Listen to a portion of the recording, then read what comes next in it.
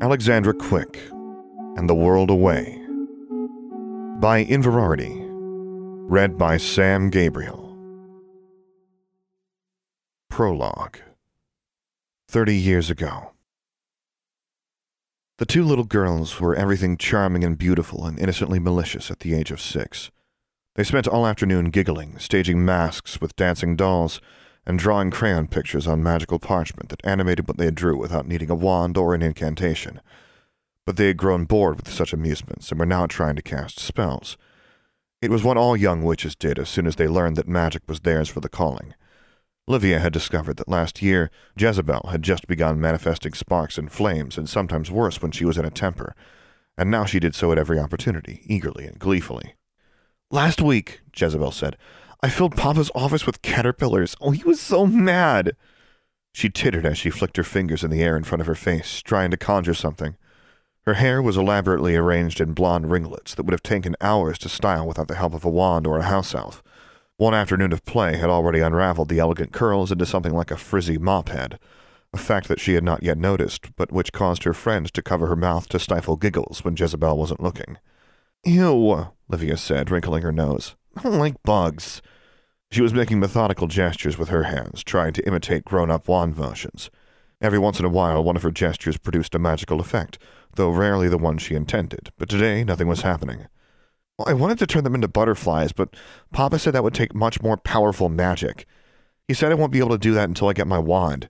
Then he threatened to paddle me if I did any more spontaneous magic in his office." Jezebel stuck her tongue out and made a dismissive sound. Both girls knew Jezebel's father would sooner eat caterpillars than paddle his daughter.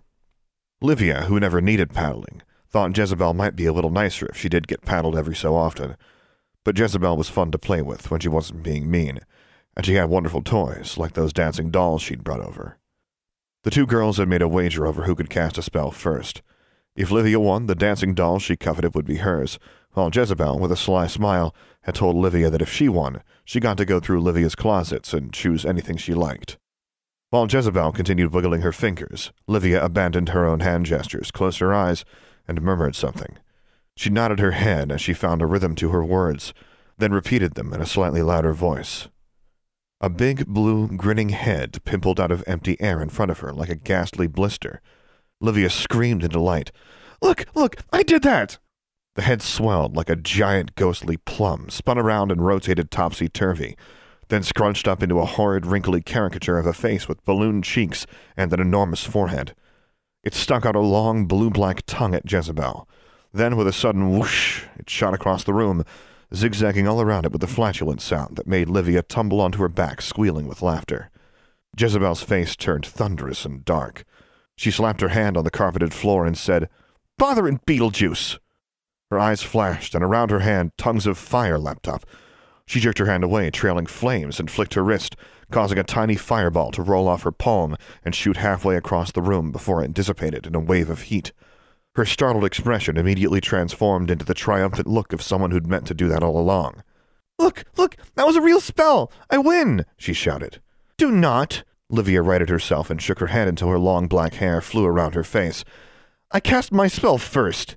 You saw it. You know I beat you." "Did not. That wasn't a real spell. I heard you. That was doggerel verse. You were using baby magic." Jezebel's lip curled into a well-practiced sneer that was already devastating on her pre-adolescent face. "We didn't make a rule against doggerel verse, and a spell's a spell. There's no evidence of your magic," Jezebel said, quickly shifting to another line of argument. "Your spell isn't real. That's real." Jezebel pointed at the smoking scorch marks her hand had made, as if burning the carpet in her host's home was reason to be proud. "Just because I didn't burn a hole in the carpet doesn't mean my magic wasn't real, you fibber." Livia was beside herself. "Tell her, Claudia!" The third girl in the room, sitting quietly at a fine wooden writing desk while the two younger girls played, had already pushed her chair back. During the giggling and the incantations and the noisy flight of Livia's conjured phantasm, Livia's sister had merely sighed and continued flipping through the pages of the glossy magazine in front of her. Now she looked with dismay at the burn marks on the carpet. "You're both in so much trouble, totally," she said. "You know you totally shouldn't have been practicing spontaneous magic." "She did it," Livia said, pointing, while Jezebel pointed back and said, "She's a cheater. I get to choose something out of her closets." That's a lie, Livia shouted. I cast my spell first. You know I did. Tell it, Claudia. You saw it. Well, Claudia said uncertainly. She was still staring at the burned carpet, but pressed, she wavered.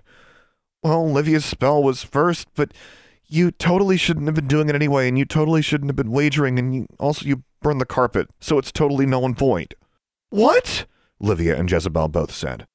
Neither of you win, Claudia said, totally convinced that this was the correct and responsible judgment. That's totally unfair, and you're totally taking your sister's side, Jezebel said, the derision thick in her voice. And you totally sound like a muggle. The contemptuous tone peaked with the word muggle. You dress like one, too. Is that because of all those muggle magazines you read with those ugly muggle boys? Claudia flushed.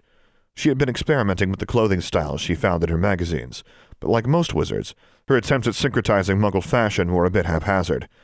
She wore a denim jacket over her robes and neon leg warmers pulled up over her ankles. Though she played easily with her younger sister, somehow she always felt diminished by Livia's friends when they visited. Being bigger and older and more mature never seemed to count in her favor when facing Jezebel in particular. Sensing that she had hit a nerve, Jezebel pressed her advantage. What would you know about magic anyway? You can't even do magic. Now Claudia's face went from red to white. That's not true, she said, in a voice leached of all conviction. Jezebel's smile was pitiless. It was the victorious grin of a tiger that has caught the slowest zebra away from the concealing tall grass. Everyone knows it is. That's why you read all that muggle trash, because you're going to have to go live with them. Shut up, Claudia said. You're an ugly little brat, and you totally lost the wager. Livia did not look delighted by her sister's abrupt declaration of victory. Her eyes had gone wide at Jezebel's words, and now her lips were trembling with anger. Everyone talks about it, Jezebel said in a lilting voice. How Abraham Thorne's daughter is a squib. Shut up, Jezebel, Livia cried. Claudia reeled as if she'd been slapped. Livia's face had turned an angry, ominous red to rival Jezebel at her worst, but the other girl didn't notice. She was too busy sinking in her fangs now that she'd tasted blood. Claudia is a squib!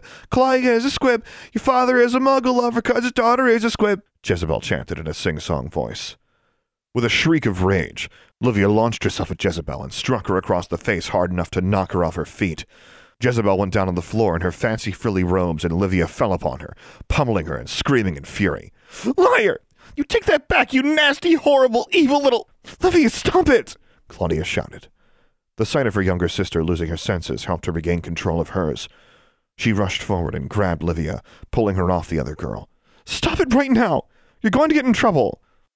Claudia's warning was too late. An adult voice pierced the tumult. What in Merlin's name is going on here?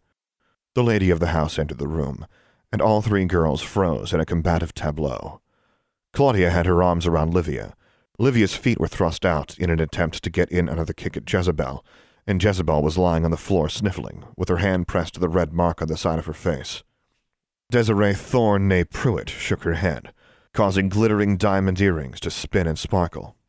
She was a beautiful woman, with pale yellow hair coiled atop her head in a perfect coif, draped in robes as fine as any at a formal ball, though she was merely at leisure in her own home. Do my eyes deceive me? She asked. Do I find three little girls rolling on the floor, brawling and using uncouth language like pagans? Mommy, Jezebel called Claudia a squib, Livia said. Behind her, Claudia flinched. Tell her that's not true. Claudia's a witch just like us. Tell her, Mommy. Mrs. Thorne's mouth compressed into a thin, serious line. There was something both hard and gentle in her expression as she looked from one girl to the next, sweeping her gaze across Claudia, Livia, then Jezebel, back to Claudia, and finally fixing it on Jezebel. I believe that you should go home now, Jezebel, Mrs. Thorne said. I'm very sorry that you and Livia and Claudia can't play nicely. Jezebel picked herself up off the floor and wiped her nose with her sleeve. Mommy, she burned the floor, said Livia. Look!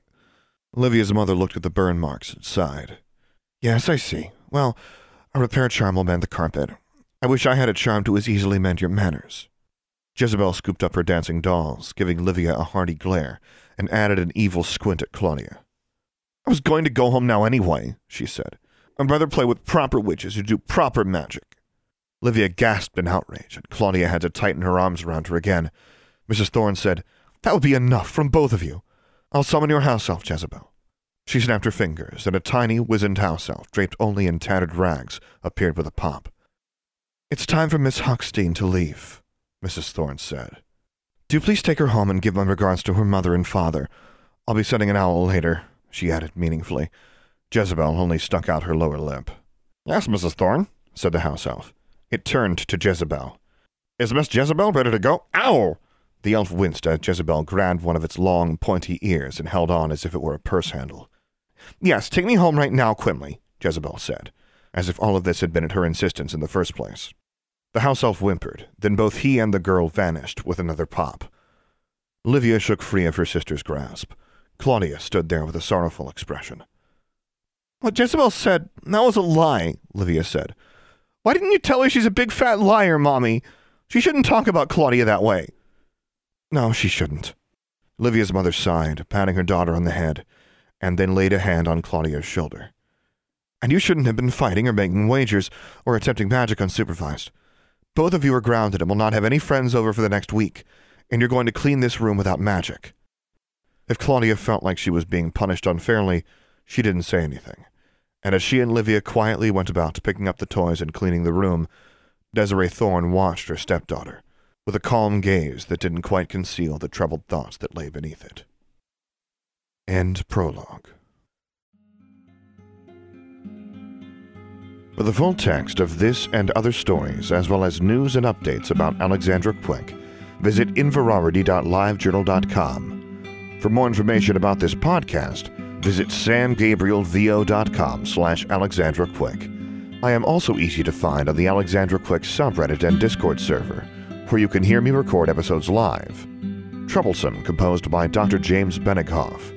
Charmbridge, composed and performed by Tyler Parsons. If you have enjoyed this podcast, please take a moment to leave a review on iTunes or whichever podcast service you prefer. And finally, as always, thank you for listening.